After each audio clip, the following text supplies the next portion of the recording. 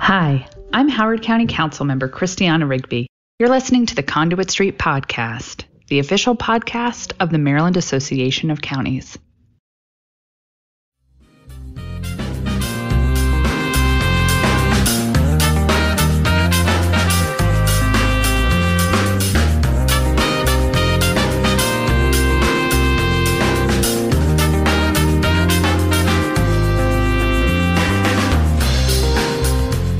Hello and welcome to the Conduit Street Podcast. We are doing an After Dark edition here on Thursday, April 8th, as we approach the end of the 2021 legislative session. Kevin Canale here with Michael Sanderson. Michael, a lot to get through tonight. We're going to talk police reform. That was a big story over the last couple of weeks. It really ramped up. We'll get into what is ahead in the final few days of session and some of our bills that we have highlighted, and we'll get into some updates as well. But let's get right into it, Michael. First of all, police reform was a big deal. You were following all those bills. That's been the big story around town. Yeah, it's been a big thing. I've been on assignment today in Annapolis and talking to a lot of stakeholders and a lot of legislators, including police reform, but a lot of different issues. So trying to embed that into our pod for tonight, but happy to be recording with you on After Hours. This is pretty exciting. The biggest story was really just, the process and the back and forth between the House and the Senate. And if you follow this stuff and you maybe are a veteran of Annapolis, if you thought you knew what was happening at the end of last week, it turns out you had no idea. Yeah, I think that's really the bottom line. I think a lot of us felt like under ordinary circumstances, the House would have their proposal, the Senate would have their proposal, and usually it's one House bill, one Senate bill, maybe they're different. You go to a conference committee with a few appointees from each side, and you work out the differences. So in this circumstance, There's a couple things that are different. Number one, the substance of the House ideas and the Senate ideas seemed pretty philosophically different. So that's tricky. And then number two, you just have the mechanics of the House had more or less bundled lots of ideas into one big bill, and the Senate had passed a suite of several different bills where there was one centerpiece idea, but then there were a number of sort of localized components that were one component of what you might think of as police reform in each of, ended up being 4 or 5 separate bills. So that's a misfit for the usual, let's take the House bill and the Senate bill, let's work it all out in a conference committee. This is different in a lot of ways, and that led to things being complicated for stakeholders like us. Right. So mechanically, that is quite different. It's not what you'd normally see, a number of bills on one side and then just one big bill on the other side, and then sort of picking and choosing which bills one of the sides is going to pass and trying to mend all this together into a package that works here, Michael. And so there was a lot of back and forth between the House and the Senate, which bills were moving, which bills weren't. Talk a little bit about that process. It was a long over the weekend. There was a lot of back and forth again, but it all got worked out eventually this week. Right. So I would say let's keep an eye on the clock. If we are counting down until the end of the regular 90-day session, some of this becomes important because a lot of these police reform issues, even though they have had flashes of being bipartisan at various points in the debate, they have a partisan element. And because we have a Republican governor who might have some philosophical inclinations along with the Republican legislators, keep that in mind because Governor Hogan might be inclined to veto one or more of these multiple bills. So if you think about that as a timetable issue, the end of last week was awfully important. And people like us were thinking, well, the legislative leadership probably wants to pass these bills with enough time left in the 90-day session so that the governor must decide what to do within those 90 days and let the legislators react to that. and maybe override a governor's veto before they go home at midnight Monday. So if you're thinking in those terms, a lot of us felt like, oh, like this last Friday and maybe Saturday would be the end of the debate for purposes of putting a bill on the governor's desk. And I confess, at the end of last week, I was completely sold that clearly has to be the plan. The Senate is just going to send a bill to the House, and the House will roll over and say this is fine, and everything's good. It all goes to the governor on time for that window of time for the governor to act within the 90 days. But, Michael, there's talk of the General Assembly maybe extending the session if the governor weren't to act on either vetoing the bill, signing it, or letting it become law without his signature. So we're into the vagaries of Maryland constitutional law and structure of government questions, which I find interesting, but to which I don't think you and I have any kind of definitive answer. So things didn't get sorted out last week. The bill was still back and forth between the House and Senate until the middle of this week. It wasn't until Wednesday the 7th that the General Assembly finally passed their own versions of all these different bills. So it's Wednesday the 7th is when things are delivered to the governor. We're done. It's passed. It's up to you. So that's not within that window of time for the governor to have only, 6 days without counting a Sunday. That's what it is. So, for the governor to act before the end of the General Assembly being in session. So now we're into semantics and terminology. What if the General Assembly were to extend its session beyond the 90 days? Does that extend the window that basically confines the governor to act within that 6 days? Mm-hmm. And I don't know the answer to that. I'm not sure that lawyers know the definitive answer to that. I'm sure there are people, licking their thumbs and leafing through old law books trying to figure out what the case law says and what the statute says and what the constitutional authors, meant and said and so forth. But as we sort all that out, here we sit with the bills are passed through the General Assembly. The governor has suggested, as we discussed this on Thursday evening, governor suggested he's not happy. So I don't know. I would say the smart money is that the governor vetoes one or some or few or maybe all of these bills.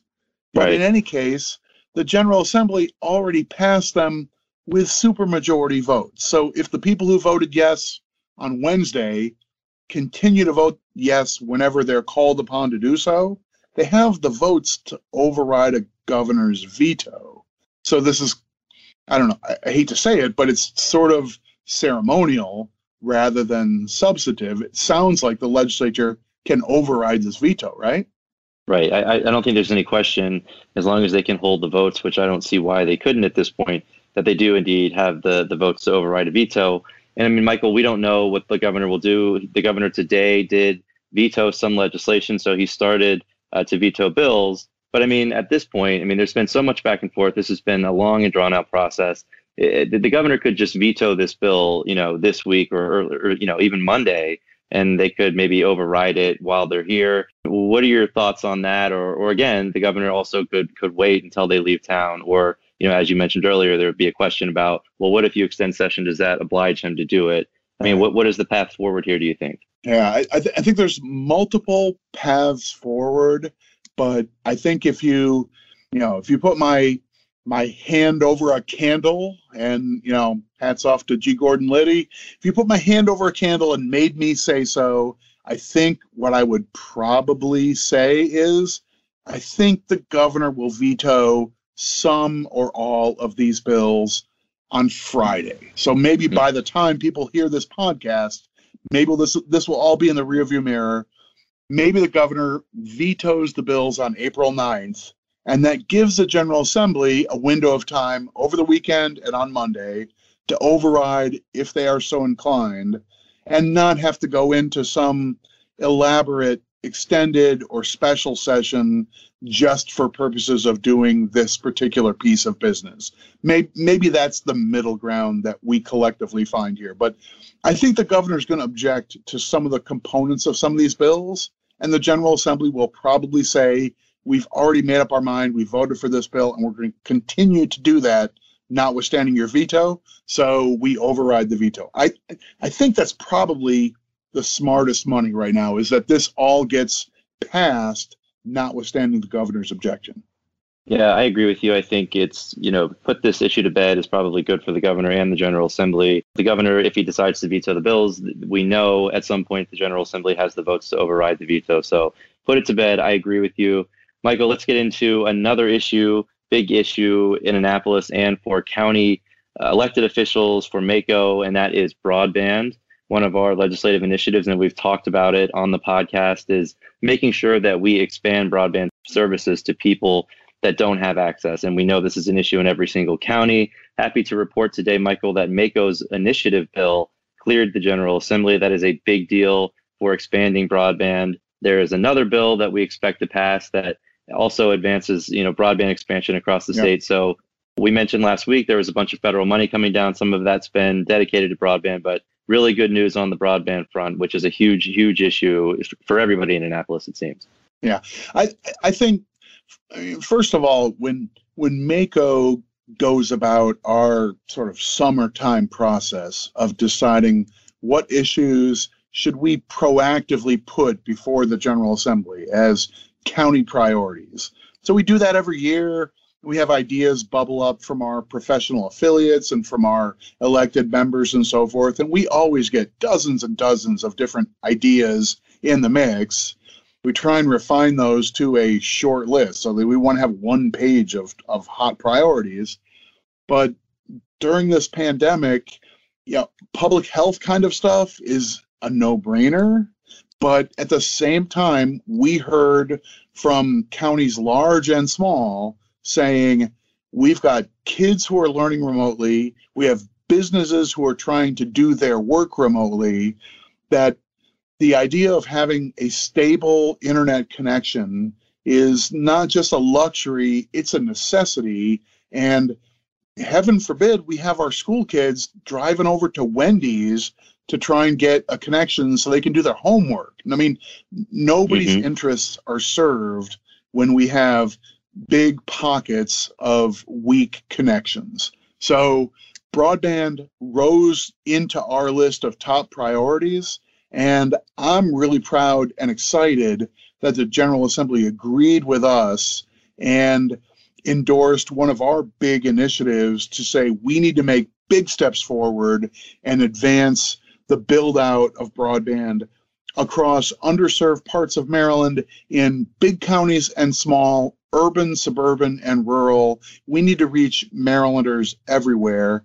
To see that the governor and legislative leaders are on board with this when they're talking about allocation of federal funds, but also with state policies on how do we do literally the nuts and bolts of laying the cable and the fiber to make this work. I'm really happy to see we have so many allies on this issue. Yeah, a lot of work goes into this issue, a lot of allies. We're not the only ones interested, of course, in making sure that more folks are connected. So yeah, it's a big deal. It's a big issue, and happy to see that everybody's on board. But big win for county governments, for the state government, for students, for the workforce, just about everybody in Maryland benefits if we can get more folks connected, right? So big deal there, and it's good to get that wrapped up before Sine Die.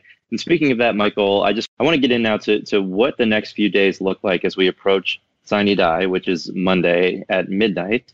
What does it look like over the weekend? I mean, usually the House and the Senate are in here on Saturday before Sine Die, but I don't know how much is really left out there. The Senate was meeting tonight. The House did not. I mean, does that sort of tip the hand of maybe there's not a ton left to do here, Michael? Of course, stuff can get out. But over the next few days, I mean, what do you expect to see here? Is this a normal end of session? I guess my diagnosis as sort of like the historian of the group is this is increasingly close to being a normal session. I mean, we have all these safety protocols and timing restrictions and so forth. But in a lot of ways, this feels, forgive me, but fairly normal. There's lots of House bills that are in the Senate. There's lots of Senate bills that are in the House. There are a lot of things that there are relatively minor differences that have been sent to a conference committee to, let's see if we can get a few delegates and a few senators to work out the differences, and let's iron it out and we'll both agree on the final version of the bill. Right. All those sorts of things, the arrow points towards work it out by Monday night. So for those of us who play this game, and we watch dozens and dozens. I mean, if you work for Mako, you know this, Kevin. You work for Mako. We have this giant portfolio of things that we care about that might affect county governments. They might benefit us in some way. They might interrupt some of the things that we're trying to deliver locally. But we have a stake in dozens and dozens of things before the General Assembly in any given year. And at this point, we're down to, this is day, 86 or 85 of the 90-day legislative session. And you would think almost everything's done. But the fact of the matter is, there are a few things that are dead. There are a few things that are passed. And there are a lot of things in some weird middle ground where it seems like that's probably been skipped over, or it seems like this is on its way toward passage. But you just need to make sure that bill that's on its way toward passage, it still needs a few more yes votes. And that bill that seems like it's dead, well, we need to make sure that it stays dead, that sort of thing. So stakeholders like us have an awful lot to watch over these last few days. I know my list of things that I'm concerned about started out with a few dozen things on it, but I still have 8, 10, 12 different things that I'm keeping an eye on. I'm sure you do too, right? A lot of issues out there that we track, that we take positions on. So there are quite a few issues out there. And I think you mentioned a lot of House bills in the Senate, a lot of Senate bills in the House. Procedurally, there is a lot of work to get through just to move the bills back and forth. But I mean, one of the big issues I think that's still lingering out there, Michael, that really is not a Mako issue, but interesting generally. We've talked about it at sports wagering.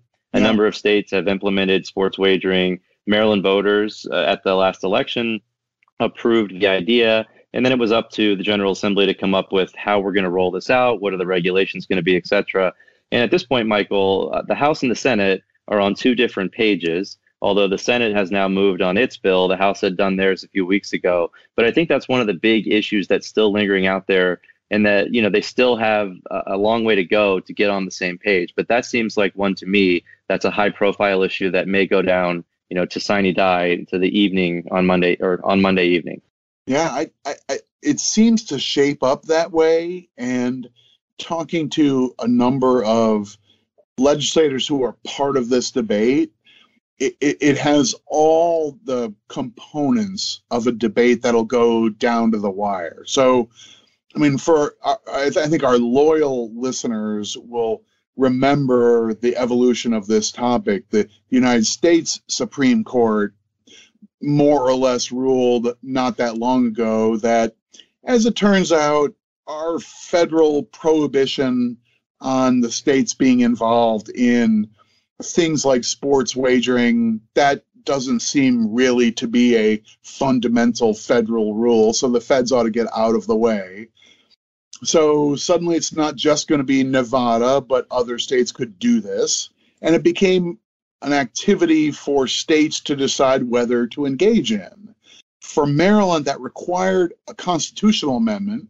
So it was on the ballot for Marylanders to vote on in the fall of 2020. We did so. We approved that change. And now the landscape is open for the General Assembly to put together the nuts and bolts and say, here's going to be the scheme of how we do this in Maryland. So we're on that final phase of build the system now that everybody's given the A-OK.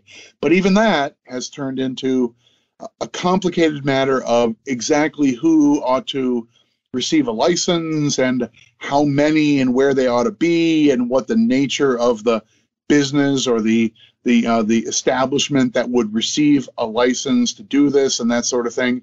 I'm no expert in the details, but talking to the people who are steeped in this, they're super deep in it, and it's one of those topics that there's a lot of passion about, there's a lot of interest in, and I still think it's probably wise to think this will pass, but I think your forecast that this may be a Monday night kind of thing as opposed to we solve it on Saturday morning.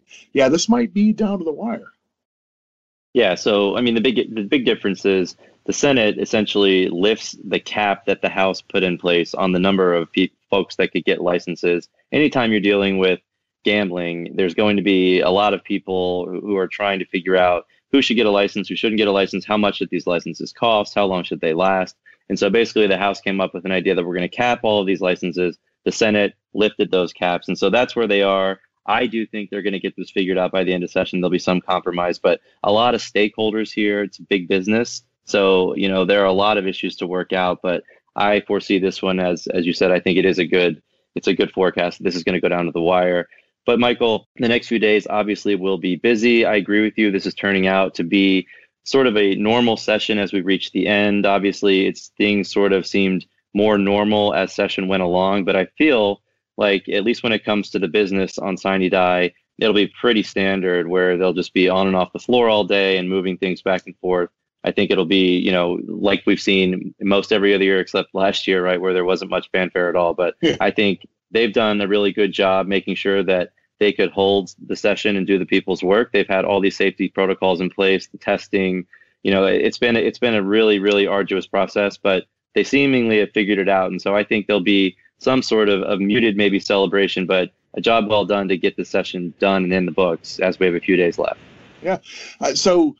And as far as those of you who are listeners trying to make sense of this, that means a very chaotic Monday, even though we're talking about this as it seems like it's going to be normal and easy. Monday, as the last day of a 90-day session, is typically very chaotic, meaning the House of Delegates is on the floor at 10 o'clock in the morning for 45 minutes. They do a bunch of work, including a lot of things that get sent to the Senate. Senate comes in at 11 o'clock and they work for 2 hours.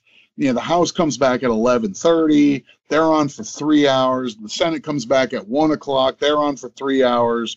They're sort of on and off the floor and intermittently being sent back to committee to do some committee work. Sometimes a committee will have to advise on whether, does our Senate committee recommend that the full Senate accept these House amendments to a bill?